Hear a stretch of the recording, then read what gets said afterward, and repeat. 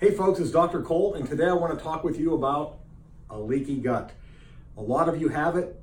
A lot of you don't know you have it. It's really epidemic in our society.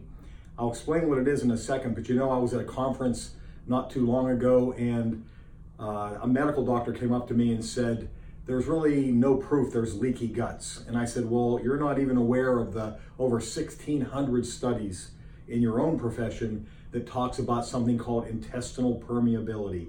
It's understood in the medical profession, maybe two different names, same concept. What happens is that I forgot to tell you, if you are interested in this material, click on the link above and or go to coldclass.com. We'll have more information for you there, a lot of information on health. But back to the leaky gut. What is happening is so often we're damaging our guts because of what we're doing, the foods we're eating, the antibiotics we're exposed to, herbicides, pesticides.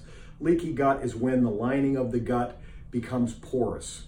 Instead of it being intact and keeping things in and out that should be in and out, it winds up allowing stuff into the bloodstream. Things like bacteria, viruses, undigested food particles, endotoxins, creates a generalized inflammatory state in the body. This leaky gut can be dealt with, but people need to realize where its roots are coming from. You need to get rid of these things. Toxins are playing a role, obviously, too, so we need to recognize what we're putting into our body, toxin-wise, food-wise, all the way down to the water we drink with chlorine. That's gonna create disruption in the bacteria in your gut, which can contribute to a leaky gut, a damaged lining in the gut.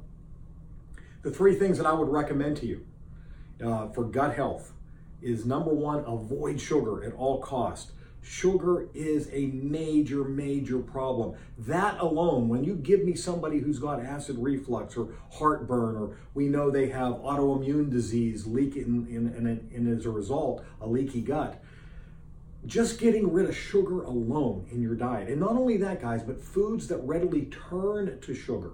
And then the artificial sugars, right?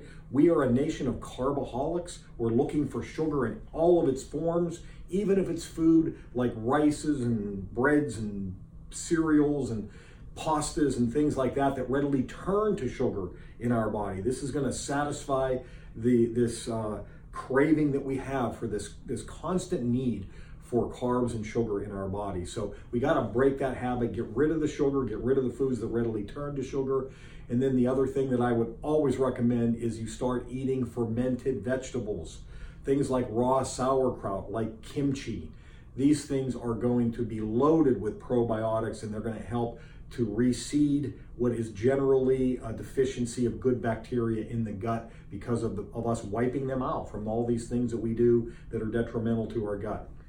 So fermented vegetables is a regular part of your diet. And then the last thing is bone broth.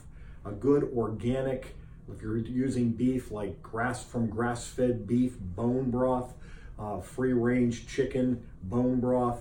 These bone broths are going to be loaded with nutrients that will help to heal the lining of our gut and improve digestion as a result.